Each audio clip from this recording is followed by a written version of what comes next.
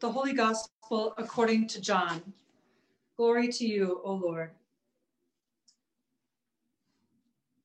There was a man sent by God whose name was John. He came as a witness to testify to the light so that all might believe through him. He himself was not the light, but he came to testify to the light. This is the testimony that was given by John when the Jews sent priests and Levites from Jerusalem to ask him, "Who are you?" He confessed and did not deny it, but confessed, "I am not the Messiah." And they asked him, "What then? Are you Elijah?" He said, "I am not." "Are you a prophet?" He answered, "No." Then they said to him, "Who are you? Let us have an answer for those who sent us. What do you say about yourself?" He said, "I am the voice of one crying out in the wilderness, 'Make straight the way of the Lord,' as the prophet Isaiah said." Now they had been sent from the Pharisees, and they asked him, "Why then are you baptizing if you are neither the Messiah, nor Elijah, nor the prophet?" John answered them, "I baptize you with water. Among you stands one whom you do not know, the one who is coming after me. I am not worthy to untie the thong of his sandal." This took place in Bethany across the Jordan, where John was baptizing.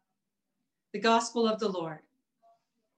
I remember when my kids were younger and how eagerly they waited for Christmas to arrive, using an Advent calendar to count down the days. There was something painful, yet delicious, about a child waiting for Christmas, wishing and hoping until December 24th, when they can finally put out the cookies for Santa and the children fall asleep with visions of sugar plums dancing in their heads. We wait with anticipation and hope for many things throughout our lives. We wait to be old enough to go to school and ride a bike or drive a car, go to college. We wait to land a job or find the right person. We wait for a promotion, a raise, retirement. Waiting is a universal experience. I learned this week that in Hebrew, the word for wait and the word for hope are the same, which gave me new insight and understanding for when we sing, "Wait for the Lord, hope for the Lord. The day is near. Wait for the Lord, hope for the Lord. Be strong, take heart." During Advent, we are waiting for Christ to dwell among us. Our longing is hope-filled and expectant as we yearn for all of creation to live in the fullness of God. In an article from the Christian Century, Richard Lesher writes this about the Advent season.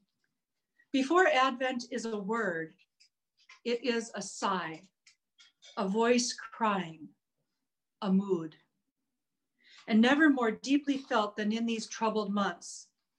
Advent marks both the exhaustion and the hope of God's people." To me, and maybe to you too, it seems as if we have been in perpetual Advent these past 9 months. Deep and frequent sighs, unexpected tears, a mood, to be sure. We are waiting, dreading what health experts say will be our darkest winter as COVID-19 spikes and spreads across our nation. During this time, we are always waiting for Christmas, of course, but this year will be different, without grandparents, cousins, or chosen family around our tree. We are waiting for a new political climate, new leadership, and a new spirit of cooperation. We are waiting for guns to fall silent in our city, for police brutality to stop, for racist systems to collapse. We are waiting for a vaccine, knowing full well that its distribution will be a logistical nightmare, and the poorest will wait the longest for it. But waiting is not only for Advent, though. Waiting is a major theme in the Bible. The psalmist sings, I wait for the Lord all day long. And Isaiah says, those who wait for the Lord will renew their strength. They shall mount up on wings like eagles. Now, the interesting thing about biblical waiting is that it almost always happens in situations that are bleak. People wait while they are in captivity, prisoners in a foreign land, defeated, expelled from their homes and their beloved city. It's when the prophets describe that they are living in deep darkness. Now, the early Christians were living in troubled times too. Paul writes a letter to the people of Thessalonica, to a group of people who were experiencing great loss and adversity. Paul believed that Christ's return was imminent, so he gives encouragement to these new believers and tells them what to do while they are waiting for Christ's return. He says, rejoice always, pray without ceasing, give thanks in all circumstances. And now in Advent, we receive this same encouragement in our waiting as well. The Apostle Paul invites us to rejoice, pray, and give thanks as we wait the full unveiling of God's realm. Easier said than done, am I right? Mm-hmm. Rejoice always, but how? There's real pain and suffering in our lives, and we're not always happy about everything. Yet we have to understand that joy is more than pleasure, and it's more than happiness. Joy is a state of blessedness. Joy is possible even within our sorrow and pain. There's a woman that I visited last week in the hospital where I work who had revealed this to me about how to be blessed at all times. She was in extreme physical pain due to a fracture in her femur, and she was isolated and alone in the hospital because we don't allow visitors anymore. As she was talked about her pain, she also talked to me about how blessed she was by God's presence in her life, and especially now during this time. And she rejoiced. Next comes pray always. This seems even more difficult than rejoicing, but praying isn't only what we do in church or around the dinner table. It's also a sacred mindfulness. I've heard it said that most of us are practical atheists. We live our daily lives without giving much thought to God's presence. To pray without ceasing is to keep in mind God's grace and presence in all we do. A sacred mindfulness that we are bathed in the presence of God. Finally, we are invited to give thanks in all circumstances. Maybe this one is the hardest one of all. But Paul did not say give thanks for all things. He said give thanks in all things. Prepositions matter. We give thanks for the presence of the one who is faithful, the one who walks with us in every circumstance, including our suffering. We give thanks because we are not alone.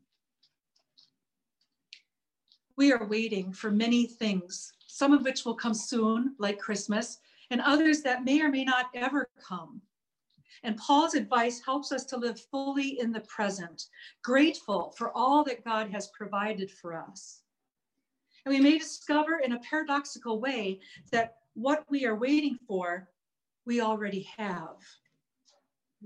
And yet we continue to sigh and beg, come, Lord Jesus, come. Come, Lord Jesus is the beginning of a table prayer that many of us know by heart. Writer and teacher David Weiss wrote about this years ago, remembering when his now adult daughter, Susanna, was not yet 2 years old. She began to preside at our Advent home, he said. She went from adding her own amen at the conclusion of their table prayer to, on the cusp of Advent, beginning the prayer too. As David recounted, now, as we nightly take our seats and fold our hands, Susanna's eyes twinkle and she proclaims in an exuberant voice, come, Lord Jesus. And that's as far as it gets. But it's Advent, he said, and in this season, there is wisdom in Susanna's abridged table prayer. Of course, we, her parents and brother, finish the prayer for her before we share our meal. But it's worth remembering that before we even take up the prayer ourselves, everything essential to the season has already been said and done by a child, not yet two. Susanna already knows the truth of Advent. She beckons Jesus to come, and then she waits. Nothing more. And so it is with us during our Advent. We beckon and we wait, as Susanna does, with expectant and hopeful hearts. Come, Lord Jesus. Amen.